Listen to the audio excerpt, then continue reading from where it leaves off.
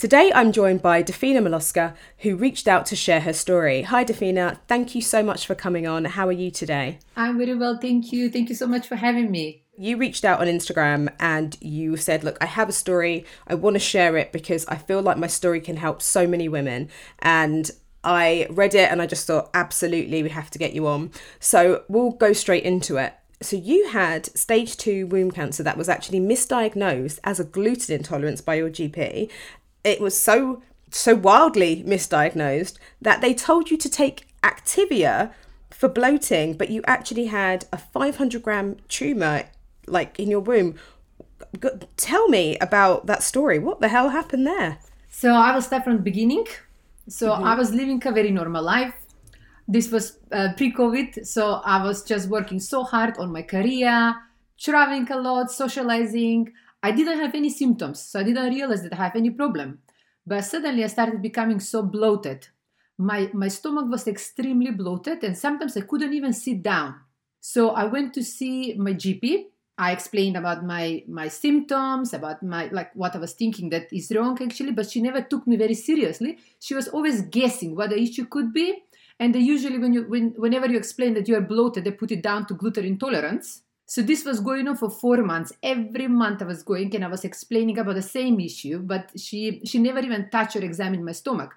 So she just told me to go to gastroenterologist after 4 months. So they did a gastroendoscopy, but they didn't find anything because they were checking in the wrong place. So they told me to take Activia yogurt and to continue with my life as normal. And I did that.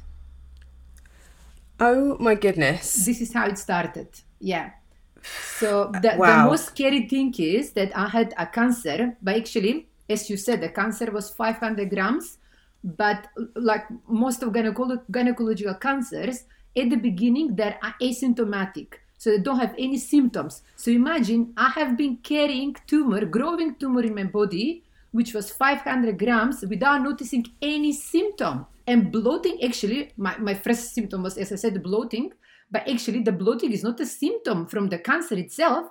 I was bloating because the cancer was too big.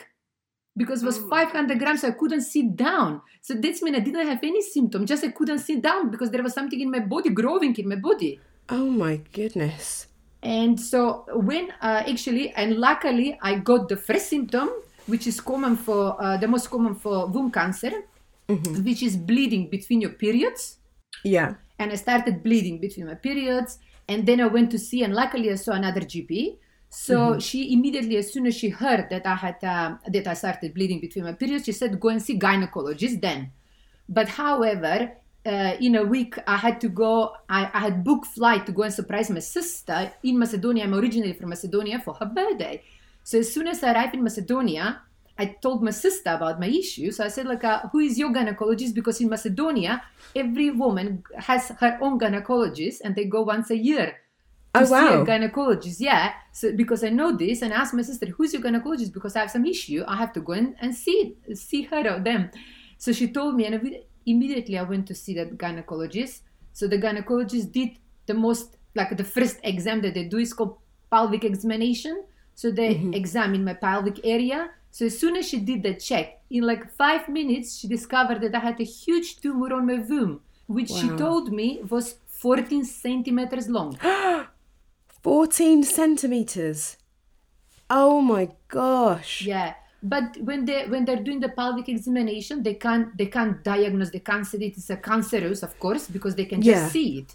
But because she said it's too big, if you carry it for long, she said you can damage your womb, and you won't be able to have children. So she recommended me to remove it immediately. Yeah. And because she said that, and I was really worried about this, because I was in Macedonia already, my family lives there, so I decided to stay in Macedonia and to go for the surgery in Macedonia, so I have the support from my family. Yes, of course. So this is how all started, and so I was booked for the surgery very quickly in 4 days. The surgery was done, the tumor was removed, and it was sent for biopsy. And I woke up intensive care. And I was really happy when I woke up because I was thinking the surgery is over because I've never had such a big surgery before. And soon after, the doctor came and gave me the life-changing news. Davina, you have a stage 2 womb cancer that has spread to your ovaries. To save your life, you must have a 1 month surgery this very evening. To remove all your reproductive organs. Oh my goodness. So I didn't know anything. It was such a shocking news. And that meant that all my dreams that I had for my big family one day disappeared in 1 second. So I just asked the surgeon, can I preserve my eggs? They told me that the type of cancer I had, which was called leiomyosarcoma, was a very rare type of cancer, which only 6 out of 1 million women get it. Wow, okay. And because it was very rare, and they said that this type of cancer is linked to too much estrogen in my body. So they were afraid to stimulate my ovaries because they were afraid that it might cause something else. Yeah. So that option was out of the question. And I was booked for surgery that very evening for the second surgery. Oh my goodness. You didn't even have huge amounts of time to process it. It was like a matter of hours, essentially. Yes. And the doctors, they were very worried because it was a very rare type of cancer. So there isn't much research. They couldn't do much because they have seen that the cancer has already started spreading to other organs. Yeah. How can we wait? Oh my goodness. Wow. Davina, that's so much to go through. And wow, I mean, if you hadn't have gone home as well to Macedonia, I don't even want to think about what could have happened. So since that day, my life changed completely because of the surgery. I was put in the immediate surgical menopause. Yeah. So I had to go through early menopause at such a young age. Yeah. And I have to deal with all the consequences now from the early menopause. Yeah. And the other big issue is, that's why I'm so passionate, and I wanna hopefully influence some changes here for women's health, because even now something shocking happened to me, and after that I entered early menopause, and we are not educated about menopause at all. So I entered as such a young woman at 35 into menopause without any understanding of what is menopause, what is going on with my body, what I can do to prevent myself. And what is happening, actually, I couldn't understand, because I entered the transition to menopause was very sudden. So I started experiencing, and because all my organs were removed in one moment. Yeah, it wasn't gradual at all. It's just my body was under shock, and so I started getting all the symptoms immediately. I started that very evening, kind of like I started getting the night sweats. I started getting hot flashes immediately. Let's say after a month or something like that, I started getting mood swings. So my body started changing, my mind started changing, and I didn't understand what's going on. I started wondering, am I becoming depressed? Like, I couldn't understand what's going on because I didn't know that I entered into menopause. Yeah. Because nobody explained to me what is going to happen to me after the surgery. Wow, my gosh! I mean, that is just so much to go through. Not only do you have to kind of deal with the fact that you've had this diagnosis, then you also have to deal with the fact that there is, I suppose, potentially the feeling of feeling lucky that you went home when you did, but then also the fact that because you were here for so long, and maybe if you were in Macedonia, it would have gone differently. There's just so much to process in that, like as well as the physical symptoms. How have you dealt with this emotionally? It was very hard, as everything happened very quickly. As you said, I didn't have time to process anything, actually. And in one day, my life changed completely. I entered into early menopause in one day. So my body started changing. I lost the ability to have my own children. My mood started changing. And as well, that time, I was single.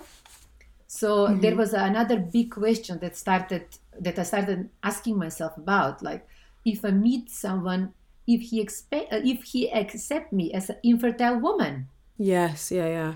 Also, this fear of rejection and loneliness was playing on my mind for quite a long time.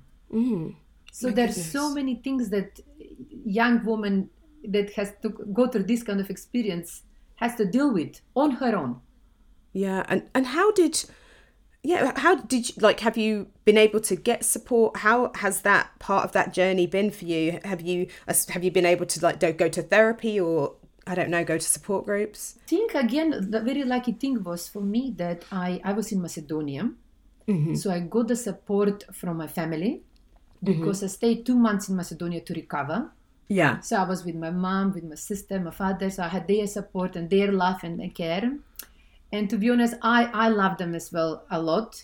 And I could see that they were already heartbroken because of everything that happened to me, because they always wanted to have grandchildren. And they worried about my mental health, about me now.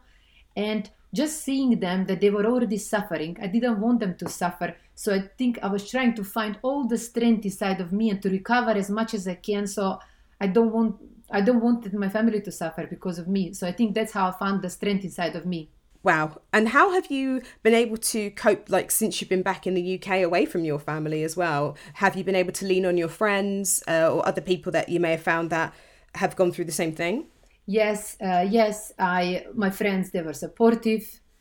And again, my mom came with me again to London. She stayed nice. 1 more month with me here. Yeah. And yeah, that was a huge support again. Yeah. Yeah, and my friends were very nice and supportive, yeah. Oh, that's good that your mum came with you as well. I love that. They were so worried, yes. Yeah. They wanted to make sure that I'm fine before they left me alone. Oh, that's what good parents do. That, oh, God bless your mum. Like, as a result of all this, and this, my goodness, this wild time that you've been through. So how many years ago was that happened? Oh, almost 7 years ago. 7 years ago. My goodness. So what has happened over the last 7 years? Like, what has changed in your life? Because now you've thrown yourself into campaigning. Like, please tell me what's been going on. So after everything that happened to me, I started of course, I was shocked at the beginning. I had to deal with everything that was going on in my life, emotionally, physically. So, but after some time, I think after 2 years or after a year and a half, something like that, while I was doing actually one of my MRI scans, because I had to do my MRI scans very regularly after the operation, every 3 months for the first 3 years. Yeah, my goodness. And while I was doing one of my MRI scans, while I was lying there, because the MRI scan is for 30 minutes, so you have lots of time to think about lots of different things. And I was just lying there, and I was thinking, how did I end up here? How did all this happen? All this happened to me, and how I was just started wondering how nobody noticed that I had 500 grams of tumor on my uterus, on my womb. So then suddenly I linked my experience back home in Macedonia, because as I told you, in Macedonia, every girl, since she gets her first period, she can go and see gynecologists once a year. So then I realized, oh my God, the women in the UK don't have this kind of chance. So they can all end up in this kind of situation like me, because in the UK we don't have any preventative regular women's health checkups. So then is when I got the idea that I have to start campaigning. I have to do something to change the current situation. Yeah. So then is when I got the idea to start a campaign for yearly women's health checkups for all women in the UK from puberty. And the hashtag for the petition is Check Me Up. Oh, I love that. That's awesome. Oh my goodness. And then I saw a little bit about your petition. You've had support from a lot of different people and organisations. Tell me about some of the places that are supporting this. The biggest support that I have got is from MPs. 3 MPs supported the petition, which it's really amazing that I started everything on my own. So I'm very grateful to get their support. I have got support from GPs and gynecologists, but I'm still waiting to get the support from some organization. Okay, and then why do you think that women should have yearly checkups? Because obviously for you, it would have caught that, but what kind of other benefits are there for women to have yearly checkups? So there are so many benefits, especially, like, as I said, coming from Macedonia, I have completely different perspective of women's health. Because, just an example, in Macedonia, we with my friends, we were together booking the appointment to see a gynecologist. So we know that once a year we are going to see a gynecologist. So after it, we discuss everything about women's health. So this is how in Macedonia we have normalized this conversation about women's health, and there is no any taboo around women's health. So I was really shocked here when I started exploring this issue. Actually, I was shocked that women in the UK don't get any preventative checkup, and they apart from the smear test actually. But the smear test, so many women are not aware that smear test checks only for one type of gynecological cancer, which is just the cervical cancer, but there are 5 gynecological cancers. So the cervical test, as I said, checks for only one, and only 3,000 women diagnosed with cervical cancer once a year, but in the UK, but there are 18,000 women diagnosed with the other 4 types of cancer for which there are not any checks and screening. Oh, wow. I had no idea. Yes. So it's a big issue. So when I did my research, when I understood what's going on, I understood that there is a huge gap in the women's health care system here. So what are the other benefits? Can diagnose issues very early, not just cancer, but other issues that significantly affects a women's quality of life, such as endometriosis and fibroids, for which there aren't any preventative checkups, right? Yeah. Because when we go to our GPs, they're just playing kind of a guessing game with our health, because we go and we talk to a general practitioner who has general understanding of everything or every issue. I'm not blaming them, but they're not trained in this area. So they're playing a guessing game with a life-threatening disease, such as cancer. We don't have time to waste when it comes to cancer. We have to react quickly. But while we are playing this guessing game with GP, we are putting our life in danger. So our lives, women's lives, is in the hands of the GPs who are not trained in women's health at all. And I'm really shocked, that there are not any preventative checkups here in the UK to maintain good gynecological health. Because as I said, the benefits, so early diagnosis to prevent to pick the issue before it becomes very serious, or even before we realize that something is wrong with us. Mm-hmm. So this also is going to give a chance to women in the UK to have a space to discuss all problems around women's health with a specialist who will really understand them. So they will have a chance to discuss periods, sex, contraception, pregnancy, later in life, menopause, as I said, is so important. We all go through it, menopause and osteoporosis. And by doing this, by introducing this kind of yearly women's health checkups, we will normalize the conversation. So going to a women's health specialist is going to be something which is very normal, like going to dentist. And because, again, I'm going back to my example with the gynecologist from Macedonia, because it's so normal in Macedonia, because my grandma has been going to gynecologists, my mom has been going to gynecologists, and for us it's so normal to talk about women's health and about the reproductive health. It's so normal. I was shocked that here in the UK, in one of the most developed countries in the world, the women are afraid to talk about they're ashamed actually, to talk about their reproductive health, about their bodies. And I was really shocked when I understood that here half of the women don't know what vulva is. They don't know what vulva and vagina is, which is a really scary thing, because if you have a vulva, is what we have it between our legs. And so if you have an issue, you go to your doctor, you're talking about completely different organ in your body, you're talking about vagina, actually you're referring to your vulva. And because the GP is not checking, they're going to guess what you have to take, which doesn't make any sense. So we have a really huge issue to sort here in the UK. And by talking, as I said, by making it normal, by normalizing the conversation, we will break the old-fashioned taboo. Yeah, absolutely. I mean, I didn't realise that smear tests only actually detected one type of cancer. I had no idea until today. I had absolutely no idea. And it's something actually, it's like, no, I want to be checked for everything. And we know that women's health is massively overlooked. There are huge disparities in gender healthcare because so much previous research, etc., is done on men and it's done on boys, and women are hugely overlooked with lots of different things. Even the statistic of if you're a woman and you have a heart attack in a hospital, you're more likely to die just because the symptoms are slightly different. So even when you're in the care in front of a doctor, they could still miss it because the research isn't there, because we're not having conversations about women's health, and because it's not being prioritized in the way that it should be. Yeah.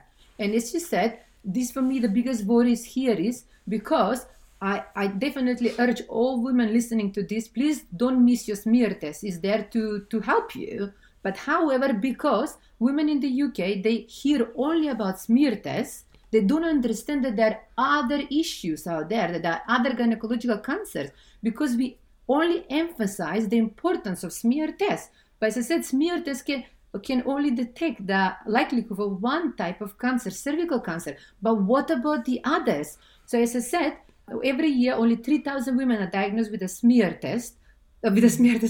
cervical cancer, but 9,000 women are diagnosed with a womb cancer. Why? Because there is no any preventative checkup. Why I ended up in this situation? Because the tumor was growing inside of me, but I didn't have any symptoms. Because the cancer in the beginning is asymptomatic. And we are told in the UK to wait for our symptoms to develop and go to see our GP. Is so wrong. By the symptom develop, that means the issue has developed. Yeah. And by the time we see our GP, can be too late, like in my case, to prevent my organs. So it's so bad. It's really bad. I'm so frustrated. Yeah, it is. I think so. I can understand why it is frustrating, because it's not preventative medicine anymore, is it? It's not at all. There is no preventative medicine. There is no. Yeah. And would you suggest? Obviously, this is something that it's only going to be accessible to so few women. If women can afford to go privately. And obviously, I don't want to encourage people to not support the NHS. And obviously, you don't want to, oh God, I just wish everything just worked better. But if they can afford to go to a gynecologist, would you suggest that people go and book their own appointments in? The biggest gift that you can give yourself is to go once a year to see a gynecologist. Because I was researching just to see how much they are. But yeah, the consultation in gynecology is £150. Okay, yeah. And sometimes even going to a hairdresser can cost you £150. So what is more important? And we are told in the UK to go and see a dentist once a year, right? We are told to take our cars to MOT once a year. That is expensive too. So why not checking our bodies once a year? Yeah, absolutely. It'd be good to have like a health MOT once a year and just have a good full checkup. Yes. And just make sure that everything's ticking along nicely, essentially. Yeah. Working well. Yeah. To maintain good gynecological health. Absolutely. Oh my goodness, I'm not going to lie. After this, I'm going to go online and book an appointment. My goodness. Yeah. One of my friends, actually, after listening to my story, she started wondering, like, why am I so bloated for such a long time? And she went to see a gynecologist. She discovered that she had a huge cyst on her ovary, which was 30 centimeters. What? Yeah, she was huge. She was 30 centimeters. Yeah, and she had to remove the cyst and her ovary just by listening to my story. So we never know what we have inside because nobody's checking us. Oh my gosh, 30 centimeters is so big. Yeah. Oh my goodness. So all that time she just thought she was permanently bloated. Wow, my goodness. Okay, yeah, definitely get yourself checked out if you're able to. But obviously I appreciate that it's not accessible to everyone. So how can women advocate for themselves at the doctors if they feel that something is wrong or they want to get checked up and doctors are kind of blocking that? I mean, really, here, I don't know, the GP, the biggest worry is that they've been trained to be gatekeepers. So we have to, now, because I'm part of few Facebook groups about, gynecological health, and all the women, what I'm constantly listening to is that they always say, I have to fight with my GP to be taken seriously, or I have to pretend that I'm dying to be taken seriously. So this is the biggest issue. We have a huge issue here in the UK because they don't understand women's health. So if you feel that something is not right, just don't give up. Push for second opinion. And again, I would say if you can afford it, go and see a gynecologist and request to have a pelvic examination so they can see all your organs, your womb, your ovaries, your fallopian tubes. They can see your vagina, they can check your vulva, everything. And even they can check your breast. They can touch your breast and check your breast. So this is one of the benefits of yearly womenstrual checkups. They can teach you how to examine your breasts. Yeah. Absolutely. And like you were saying, make it just part of everyday conversation. You're saying like in Macedonia where people are having those checkups, we know so much power comes from just discussing the things and normalizing and having conversations about what's happening to you. And you know, like when I told my friends that here in the UK, yearly women's health checkups don't exist, they couldn't believe me. They couldn't believe it. It was like, no, you haven't understood something wrong. That's not possible. How? Who checks the women? I was like, nobody. That's me. They don't care. Nobody checks them. Yeah. Everyone is relying on our symptoms and to diagnose our symptoms on our own, then to go. Yes. My goodness. Wow. Well, where can people find out more about the petition and just find out more generally about gynecological health? Please, everyone, if you agree with this, sign the petition so we can make this happen for all women in the UK together. You can find the petition on change.org under the hashtag #CheckMeUp. Brilliant. And you said you're part of some groups online with like gynecological kind of health. I have a group, a Facebook group is called Yearly Women's Health Checkups too. They can find it like that or under the hashtag #CheckMeUp. And as well, the Instagram page is hashtag #CheckMeUpUK. Brilliant. Thank you so much. I mean, Dafina, there's so much information. I'm so glad that you're okay and that you got through that experience, particularly with the support of your family and your lovely mum. And thank you for taking something so monumental and then turning into, kind of really using it as a force for good and something that could help so many women and save so many lives. It's not just about saving your organs. Genuinely, this will save lives. And it's amazing. I will share a shocking statistic that every year in the UK, almost more than 21,000 women are diagnosed with gynecological cancers. This means 58 women per day are diagnosed, of which 21 die per day of gynecological cancer. Stop it. 21.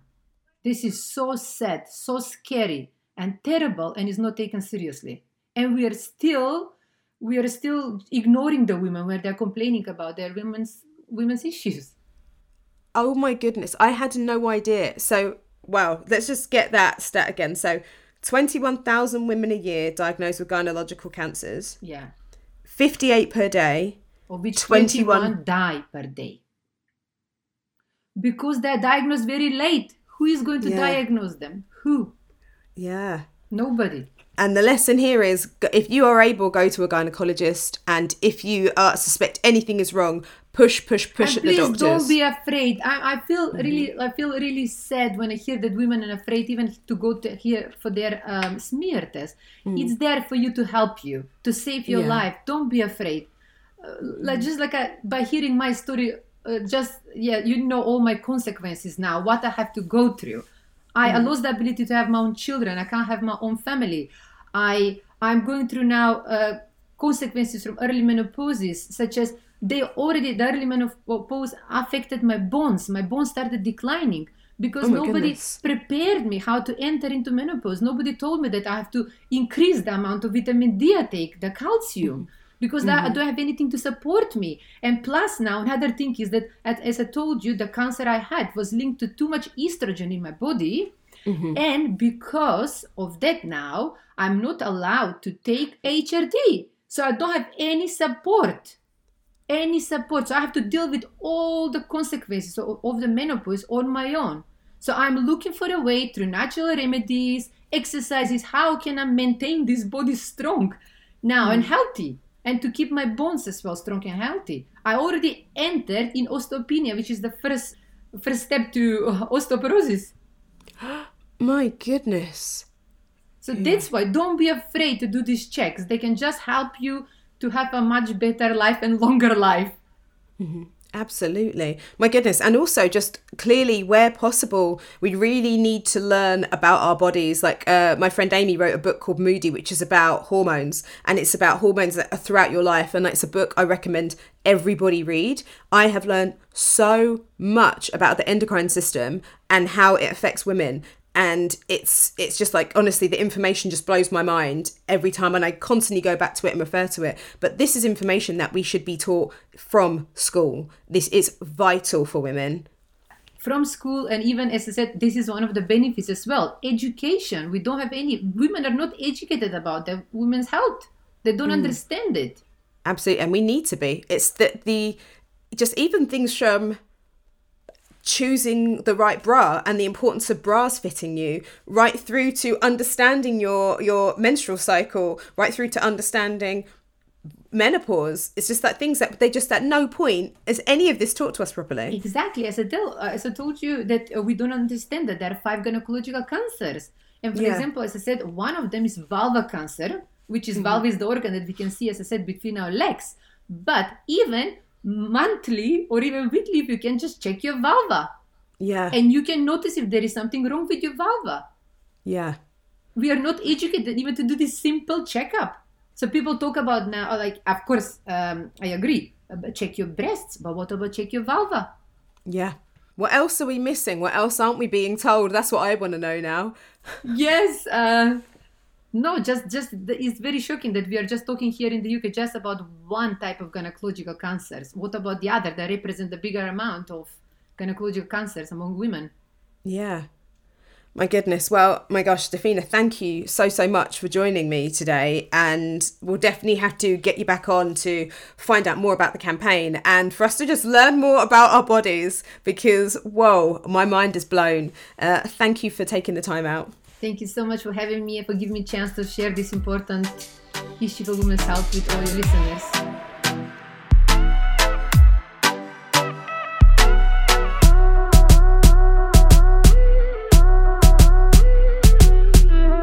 Thank you for listening to Speak On. Make sure you like, subscribe, and share with your friends, family, co-workers, strangers in the street.